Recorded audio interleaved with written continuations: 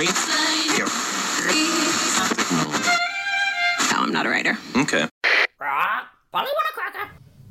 Welcome to Polywana Cracker. I am Tim Baker and I'm here in the electorate office of Federal Labor MP for Wakefield and the Shadow Parliamentary Secretary for Manufacturing, Nick Champion. Welcome to the show.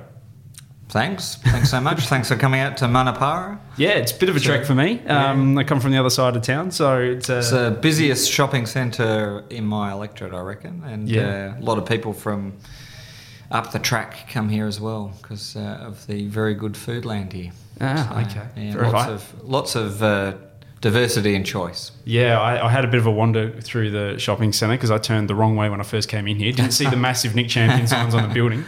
Yeah, it gets lost in the Red Rooster store. Some Monday mornings we come out and people have left the odd bit of Red Rooster on the road by the house or by the office here. I want to start by saying congratulations because as I understand that you and your wife are expecting a baby around election night. Indeed. Well, it's a bit later than that, so it's end of July rather than the start. Okay. But there's a bit of a tradition in Fiona's family, at least, of babies arriving early. So we're kind of hoping that the two don't coincide, and there's a bit of a gap. But both our first child, so and a little girl coming, so it's nice. We found out because we had the scan sort of late afternoon, and found out that we're having a daughter. Sort of the night before the International Women's Day breakfast in Gawler, so it was. It's a kind of a moment where you take time to reflect on why we have International Women's Day and, of course, the challenges for women around the world. Yeah, well, I myself am expecting a baby. Well, not me. No, that's right, yeah. My wife. Yeah. And she's due around the same time, mid-July. So, right. Little boy, little girl, don't know. We don't know. Oh, you've forgotten the don't know. That's right. I was signed up for not knowing, but Fiona said no. There's enough surprises. Yeah, right. Without knowing. So. Yeah, see, I was reverse. I wanted to know, but Carla, she just wanted to keep it a surprise. So well, they're the deciders. Yeah, that's right. I had no choice. and that's what I should be doing this week. I've taken off from work, and I'm supposed to be working on the baby room, but I've got all these important podcasts like this to record. So. Well, see, we could have. I've just painted. I just took all this joinery out of. We had a little office, or the previous owners of my property had a little office. So we took all the joinery out and we've painted it and turned it into a nursery. So up in Greenock. So it's nice. Yeah, we'll compare notes afterwards then. So the campaign is just over a week old. So how are you seeing it so far?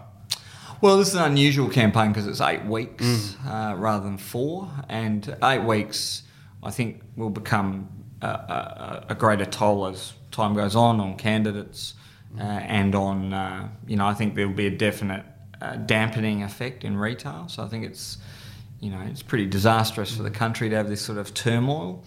But that tells you something about the government. They've had turmoil about their budget this week, about the backpackers tax. They've had turmoil, 2 prime ministers, 2 treasurers, 3 defence ministers, 14 other ministerial changes. And, of course, all of that adds to the uncertainty that people feel. And, it's an uncertainty as a nation that we have to prevent. Fair enough. So how did you see the first debate last week? Well, obviously Bill won. I don't think there's much doubt about that. And much more at home, talking to voters, sort of much more down to earth. But I think Bill's been consistently outperforming not just expectations, but the government. We've led the agenda on so many things. And I think that means that, as the campaign goes on, people take a closer and closer look at you if you're a candidate for Prime Minister. And I think they'll like what they see. Mm-hmm. And you mentioned just before about Liberal, and they've had their changes and their controversies. One of the things the last couple of days is there are some Labor MPs in other states that aren't really supportive of, I believe, the border control. Well, I think what you'll find is a lot of this is historical stuff. So prior to being candidates, they've gone to rallies and the like. And what I'd say to that is when you become a Labor candidate, you sign up to Labor's policies, you're bound by them. It's quite clear.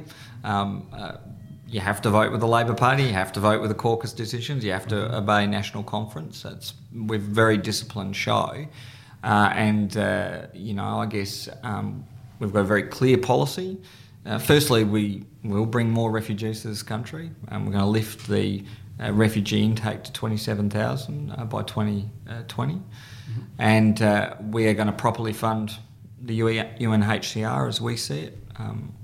A greater contribution to dealing with refugees in places where they are currently situated. I mean, there's, I think, millions in Lebanon and Jordan at the moment. Those people don't want to actually leave the places of their birth. They'd much rather go home to Syria and rebuild once there is peace there.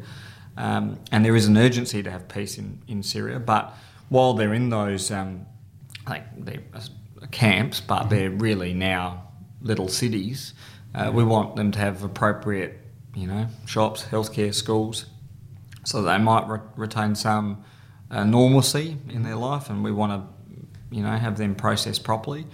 And lastly, of course, we're committed to offshore processing, which the Rudd government brought in, because we want to deter people from taking very dangerous boat journeys. And it's dangerous for them. They don't understand how dangerous it is when they set out. You can imagine if you're setting out from Afghanistan or the Middle East, you don't really understand how vast the Indian Ocean is. Yeah. You don't understand how dangerous and monsoonal the Timor Sea is. And so the first time you actually come to that realisation is when you're on a overcrowded, dangerous fishing vessel. And so we want to deter people from taking that dangerous journey and being vulnerable to the sort of mafioso, the local criminal outfits that run these very profitable people trafficking enterprises. Would it be a bit of a deterrent if it wasn't offshore processing, but somewhere onshore in a slightly, I'm not saying like a 5-star hotel, but if it was in...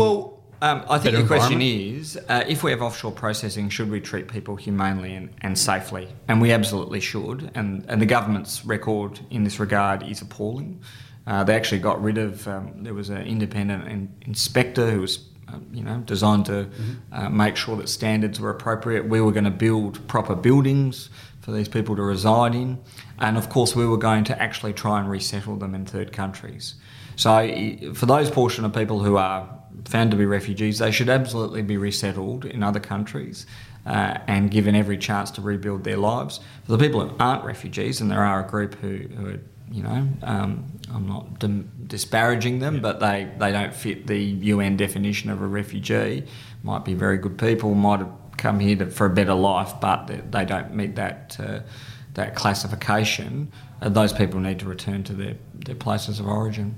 Okay, even despite if they're fleeing war or something. Well, if they're fleeing war, they'll be classified as a refugee. Okay. Well, there's a very clear UN declaration on and definition of refugees. If they're fleeing war, if they're fleeing persecution, then they'll meet the classification of refugee. Some people don't because they're seeking a better life, but they're not persecuted in their home country. They're just, I wouldn't want to use the word economic migrants because I don't think that truly tells their story, but they are people who are seeking a better life. Look, if I lived in Iran or some of those other places, I wouldn't want to live there because, they're not they're not, their economy was under the pressure of sanctions and the like. So you can understand why they come, but they don't meet the definition of a refugee sometimes. Okay.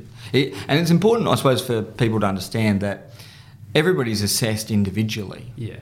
So if you have a boat come in, some people might be Hazaras from Afghanistan, almost certainly refugees because of the terrible treatment of that ethnic minority. But then equally, you might have someone from a completely different circumstance who's not. I want to talk a little bit about manufacturing, and it's close to you, obviously, being the position that you have, but also Holden is based in your electorate.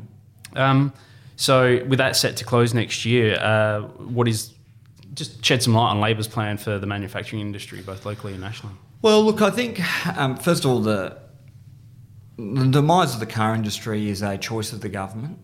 And we had a terrible trifecta of circumstances. Tony Abbott being Prime Minister, an investment decision, which was a second pass, having to be made. The company said, well, this is when the decision comes up, shortly after the election, and a very high Australian dollar. And if you take out any one of those that trifecta, you would get a different outcome. So if Kevin Rudd had been Prime Minister, we would still have a car industry. Frankly, if we had had a more sensible Liberal, if John Howard had been Prime Minister, we would still have a car industry because he understood the importance of it. If we had had a lower dollar, if the investment decision wasn't being made at that time, we would still have a car industry. So, this was a government, initiated crisis in manufacturing, and it did not need to happen. We're now struggling with what is a very, very unplanned exit of a major industry. And it's not just here, because Holden's they had 1,700, I think they're down to about 1,100 employees now. But those employees, about a third of them live in Wakefield, but the other third live elsewhere. And of course, that third, buy local goods here and there. And there are many, many other component companies which are in the southern suburbs, and then Steve Georgianis' electorate. So this is 13,000 jobs out of our whole state economy, $1 billion worth of investment gone, and it spreads so far you wouldn't even people wouldn't even understand. So I've got hay exporters in my electorate. Right. Now you wouldn't say, well, what do they have to do with the car industry? But they rely on all of the shipping containers that come in full of car parts to assemble cars. So there's about half of a Commodore, comes from interstate or overseas. It comes in shipping containers. Shipping containers all sit there empty. Well, the hay mill fills them full of hay, sends them out. So suddenly you haven't got all these shipping containers sitting around empty. So you have to bring them over from West Australia or from Melbourne probably. So and that adds a cost. So there's all these ramifications of the exit of the car industry, which are unseen until they exit. And the government's done an appalling job. You asked me what we're going to do. Well, we've announced $17.5 million this week to extend some state government programs, and I was down at a factory yesterday, which is transitioning out of car manufacturing into defence components.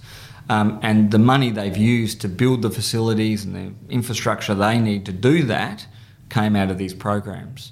So importantly, we're going to extend them out from 2018 to 2020.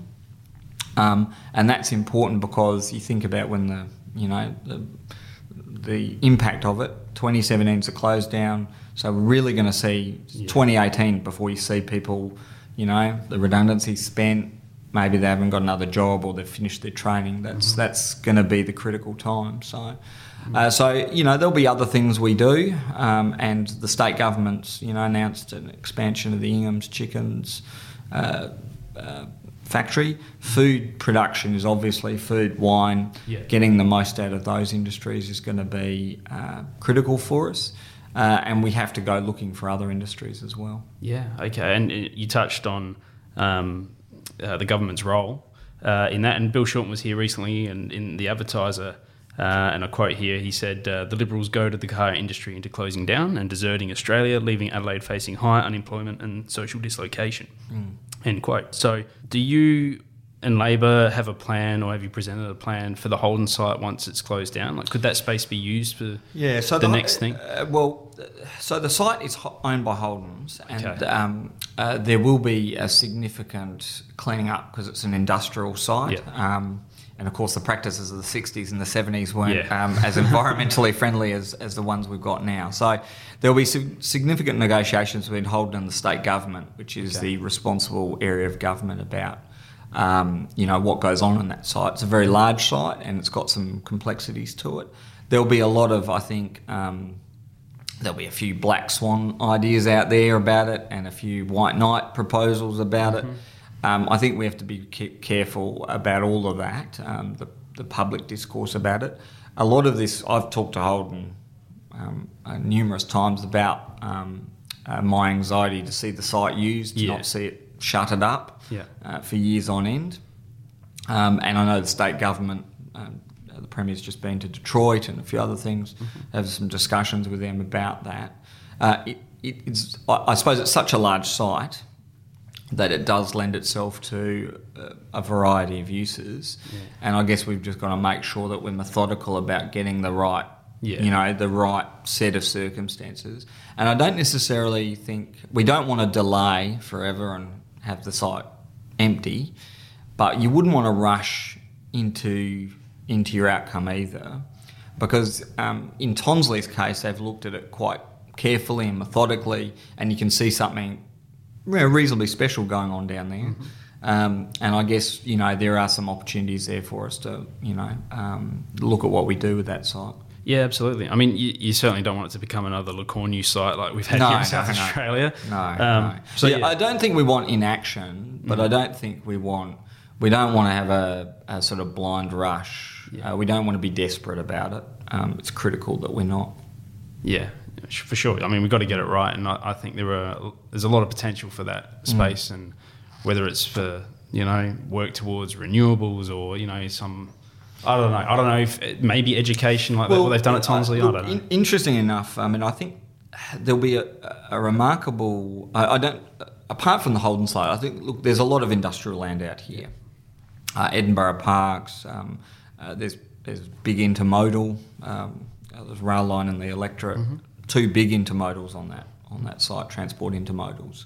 So there is real opportunities for new manufacturing to come in for us to do things like medical instruments. I've come across, since I've been in this portfolio, in Melbourne, there's a big factory that makes dental fillings, which are perfect for Australia. High value. Yeah. Freight's not an issue because they're so small.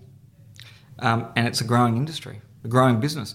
And the owner of the company was telling me about that there's this massive dentist convention in Berlin every year. 8,000 dentists go. Yeah, right. And so, those are the sorts of products, high skill, high wage, freight's not such an issue. They're the ones that we're our skills, our intellect, that's the area we need to get into. Yeah, absolutely. This might be a question for the Mental Health Minister or Shadow Minister, but in the northern suburbs of Adelaide, it's been reported, it feels like forever, but about the jobless rate and people maybe turning to theft and alcohol and drugs and that sort of thing, which leads to many other issues.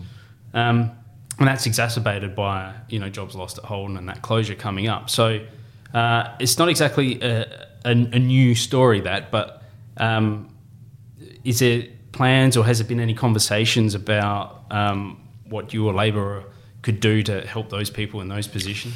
Well, I think that's a sort of an old problem. Yeah. And it actually was born of, some of the economic dislocation that happened around when I came out of school, 1989. Very big shakeout of tariff-based industries. Levi, we used to have Levi's here. A lot of clothing and actually much more textile and clothing than other industries. And of course, there used to be little employment offices. So when I came out of school, there was an employment office still at Holden's. You went in the door at the front of the factory, you applied. A few of my mates got jobs there. A few of them got jobs at the wineries. Same way, you walked in. There used to be the front of Penfolds, there used to be an employment office. So there was a very clear... You knew how to you knew if you wanted a job, how to kind of get one. You walked through that door, you signed the forms. If you were lucky, they took you back for a medical. Same with GH Michelle, did the same thing myself. So, that's the way you got a job in the manufacturing area. I think it's less clear for a lot of families that have been jobless for sometimes a generation.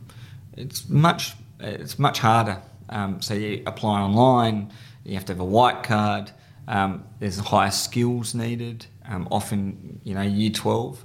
And sometimes there's postcode discrimination as well. So there's a lot of barriers to employment, and there'll be a lot of people out there who say, there's easy answers. Actually, it's a really complex, difficult problem. And so one of the things that we found did work were jobs linked to pre-employment training that was linked. So Holden's actually ran something for long-term unemployed people a few years back. They had 200 applicants. They ended up taking 50 people in the end. This was when things were going well. Yeah. But there was a pre-employment program before of 13 weeks. So if you got through it, you got a job. So and Woolworths have run similar schemes for Indigenous people. And so what it seems like is that the big issue, I think, with coming out of unemployment and into a job is that it can be pretty bewildering. Often, working all day can be physically hard, particularly if you go to retail or a factory or a packing shed. It's tough physical work. I can tell you I did it once upon a time, many moons back. And so there's that sort of initial physical shock. There's also if you work in an office, it's pretty easy. If you work in one of these other environments, it's actually pretty, they're fast-moving, fast-paced environments. A lot of actual technical and physical challenges. So you have to get people ready for that. You can't just go,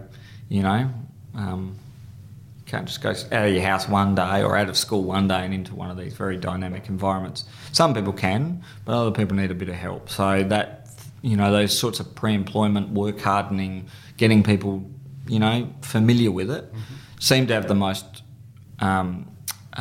success at not just getting people jobs, but getting them kind of in that frame of mind where they're confident enough to kind of do it. So I think those had a lot of virtue to them, and I think some of the other things that we did when we were in government is we built facilities down at the Northern Sound System, put in millions of dollars at the time, to build areas where, so you've got everybody down at the Northern Sound System, kids go to the skate park out the front, or young people, I shouldn't say kids, teenagers go to the skate park out the front. They often come in and do very creative music and all the rest of it, good DJs down there. Yeah. But we've also got the employment providers there. So it's a space which, is, again, there's a natural kind of segue from what they're doing and enjoying and going to see the Boys Town are there and a few other employment providers, service to youth, SYC are there, and those sorts of facilities. So you're not going to some impersonal office somewhere, some office block. Yeah. Keeping it local, keeping it familiar, I think has a lot of virtue. And the other thing we had wraparound services. So if you're long-term unemployed, what sometimes happens, you've got other issues that might stop you getting employed. And what used to happen is you go to Centrelink and they go, oh, well, off you go, you've got problem X. Off you go down to, see this specialist provider or go see the GP or whatever. And of course, people don't want to, it's human nature. You don't want to go into an office and say, oh, I've got a drug alcohol problem, or I've got a problem with my teeth, dental problem, or I've got a, health problem. You just, people just don't. That's not the way human beings operate. Often, personal liberty issues or pride, you can understand how that can be an issue. So we brought the services in to see people, and that was actually very successful. One of the shocking statistics is the amount of Medicare rebates some of these people were receiving went dramatically up, doubled. So sometimes we're just giving people basic health care, access to things that people would take for granted, because they've been, if you're on unemployment benefits for a long time, sometimes that can have dramatic effects on your health, on your sort of the way you see yourself, and giving those services, bringing those services to people can often just give them the boost to, be able to rebuild their role as a citizen and hopefully get employment. And so it all links in together. And one of the other things that we had is Centrelink went out to the Peachy Belt, set themselves up on the community centre. Actually, by going out to the area, which at that time had the worst unemployment, but it's not Robbins and Caruso. I'm not picking it because it's a bad area or anything, but they found that actually being present in the community meant that people viewed them differently too. Right. So it had a very, very positive cycle of effects. So it's, these things are not new. I said them in my first speech to Parliament, and it's a constant, I guess you have to be very, very predictable and constant about your social programs for a long time to see them have an effect. Yeah. And while I don't want to dispel hope or anything like that, because I am hopeful about people's, people can often, one of the proudest moments I've had, we had a Jobs Expo and down at the Playford Civic Centre, and they direct mailed everybody who was unemployed on the list. And you're never sure how things are going to go, but when I got there early, I thought I'll go and have a look around, and there was a lineup, and not a small lineup, like a big lineup, and that tells you that people want to work. Like this sort of story that people don't want to work or anything. It was a lineup. It's like a lineup to get to the show or something. And when you got in there were all these employers, sort of around the time of the GFC. There was an old-fashioned jobs board, and it was harking back, I think, to that time when you had the employment office out the factory. People knew where to go, and they knew the employers were going to be there, and people were having conversations, and quite a few jobs came out of it. Just by putting people in the same place, the employer could see that people were kind of willing to show up and present themselves, and the person who was looking for work suddenly got the sense that there might actually be a job there for them. So I think, Jobs Expos, we had employment coordinators at the time which were focused on these areas, very important during the closure of Bridgestone. Those are the things that government can do to just, make a difference. Yeah, I was going to say, Job Expos aren't anything new, but yeah, do you feel that perhaps going forward there needs to be more of these types of events where employers and job seekers can come together and at least interact? Yeah. So you get a sense for who these people are, they get a sense for who the employers are, because at the end of the day it's about people as well. Well, look, I think you say they're not new, but they were certainly new. I think we were the first government to do them. Oh, yes. And they've stopped since then. Yeah, I meant they're not new now. But no, that's right. But the concept's good. Yeah. So why wouldn't you do those things? And hope's an important thing. Putting people together is, that personal interaction. I think the internet is very good for many things. But if you left school in the 60s, right, 15, you could easily get a job. Just went down to you presented it. If you presented enough factory offices, someone would give you a go. My dad was just telling me about that the other day. Indeed, right? And it was, many people look back on it as a sort of a golden era because you could find employment. And I think now it's a lot more difficult. If you leave school, and you've got a learning difficulty, even though you might physically want to work and you might be good at work and you might actually be quite smart, but if you've got dyslexia or something, undiagnosed problem, how do you get a white card? Right? How do you get work in construction? Yeah. You can't get a white card. We've got to overcome some of the technologies separated some people from the labour market, and the only answer to that, you can't say, oh well, we won't have white cards because we want people to be safe on site.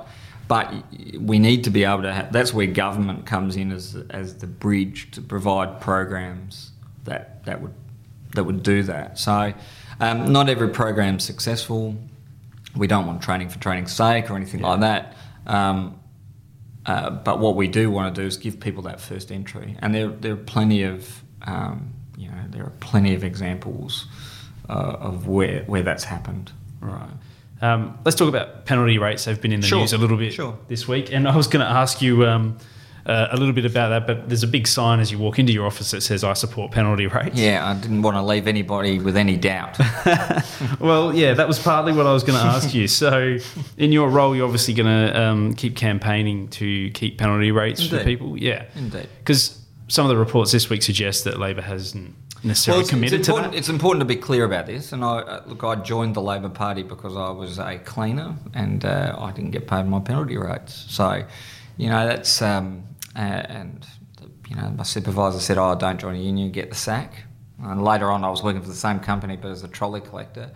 And that's how I ended up in the Shop Assistants Union, and, everything else is history, I guess. But very important part of people's, if you're a cleaner, if you're a retail worker, if you work in a cafe, I mean, this is not academic stuff, this is your income. And it makes the difference of, between, for us as a nation, for the individual, it makes a difference between, getting by that week. But as a country, it's the difference between being, having a proper economy where people have a dignified existence and having a car wash economy where people are treated, more or less as sort of, economic chattel, which can be, used and abused. And there are terrible equity problems now in the United Kingdom and the United States where you just have this army of working poor people who can never get ahead. Like, no matter how hard they work, they can't get ahead, they can't break out. And that is what that is the real, behind penalty rates are an important thing, but behind it, that's the great national challenge. So we don't want to end up with a car wash economy where some people can't afford to, break into the middle class. We want an economy with social mobility and where, every retail establishment sells a lot of coffee and sells a lot of food because there are people with wages in their pocket. And while cutting penalty rates might work for one cafe, if every cafe does it, then there's less money swimming around the economy. And the minute you do that, demand goes. And so you lock yourself into the low-wage cycle. Right. That's a great challenge before us. Yeah, is to avoid that, the tip economy, which they have in the US. I see. Okay. So is that then suggesting that Labor will... I'll tell you the mechanism by which we have avoided this very problem. So for 100 years, Labor stood for arbitration. We are one of the few countries in the world which has a constitution with the arbitration and conciliation power in it. So in the constitution, there's a clause that says bosses just can't go out and set their own rates of pay. There will be a system of arbitration and conciliation, and the federal government will have the power to do it. They had to put it in the constitution because workers wouldn't vote for federation without it. And they had a couple of federation referendums, and that was what they put in there to get workers' votes. John Howard tried to kind of turn the nation's back on that with work choices. And guess what happened? Out he went. So this is not a new battle for anybody who's looked at the labour movement's history from the 1890s to now. It's the same continuum, and we've always used the Industrial Relations Commission, or the Fair Work Commission, as a mechanism to decide people's awards, their holidays, leave loading, penalty rates, and it's always been a fair system for workers because what the Commission does is they look at all the economic evidence, they look at what people need to live, they balance all these concerns, and most importantly, they take submissions from the government. And we're the first opposition in history to ever put a submission in. And it's not a letter, it's a submission, right? It's a submission that you put in. And particularly when you're in government, you've got the full weight of the Treasury and every other department. You put the submission in, and you're not telling the Commission how to suck eggs, but you're indicating the government's views on these weighty economic matters. And so it's taken seriously. And this idea, right, that we should go around the place legislating for it would be a recipe for disaster because the Greens say, oh, well, we're going to stand up and beat their chest about how they're going to legislate for it. But what's more likely, Adam Bandt legislating for it or the Liberal Party legislating for it? As the Liberal Party legislate, they do what they did in work choices, which is zero penalty rates. That's where they'll go. And we've already had Nick Xenophon in the Senate introduce a bill to remove penalty rates for two groups of workers, retail workers and hospitality workers. Now, he says it's a mistake. But that's a mistake that could have affected over 100,000 workers in the state. That's how many people work in retail and hospitality. It's a huge workforce. So, Labor is doing what we have done for 100 years, which is protect people's wages and conditions, and we are the envy of the world. Compared to everywhere else, this is a good country to be a retail worker in. A good country. Because in the UK, you can be on the minimum wage, which is, and at one point, before Blair put the minimum wage in, there was no minimum wage. So you got what the boss gave you. Right? Yeah. I mean, what the boss gives you, I can tell you, sometimes isn't very much. And I saw that with trolley collectors. When trolley collectors became award free, all right, they went from $12 an hour to $5 an hour. Right. That's the difference between that type of economy. So, people want to sort of speculate about these things. I take a very long view on them. And the long view is you're better every day of the week. If you're the working man or woman, if you're cleaning offices or driving trucks or working in a shop as a night filler, you are better every day of the week having the Fair Work Commission or the Industrial Relations Commission decide what is the fair minimum wage, the fair amount of holidays. This is still a great country for workers. Doesn't mean we can't do better, but it beats the hell out of the American economy or the conditions they've got in the UK. Okay, well, it's we're almost time's up. We haven't even really got to some of the other stuff I was going to ask you about. Well, you have to come back. I might have to. You have to come back. Normally with these things, it's a bit of a get to know you as well and find out a little bit about who you are too. But we'll definitely be back. I'm far more ideological. I just like to talk about public policy. I think it's important. I guess I could have talked to you about how I was a cleaner or a fruit picker. Or an industrial hose salesman. I was the world's worst industrial hose salesman. But all the lessons I learnt when I worked minimum wage are the reasons why I was a union official and the reasons why I stood for public office. And that's why every election when these industrial relations issues come up, they're good issues for us to discuss. Okay, well, thank you for your time today and enjoy your lunch. Thanks.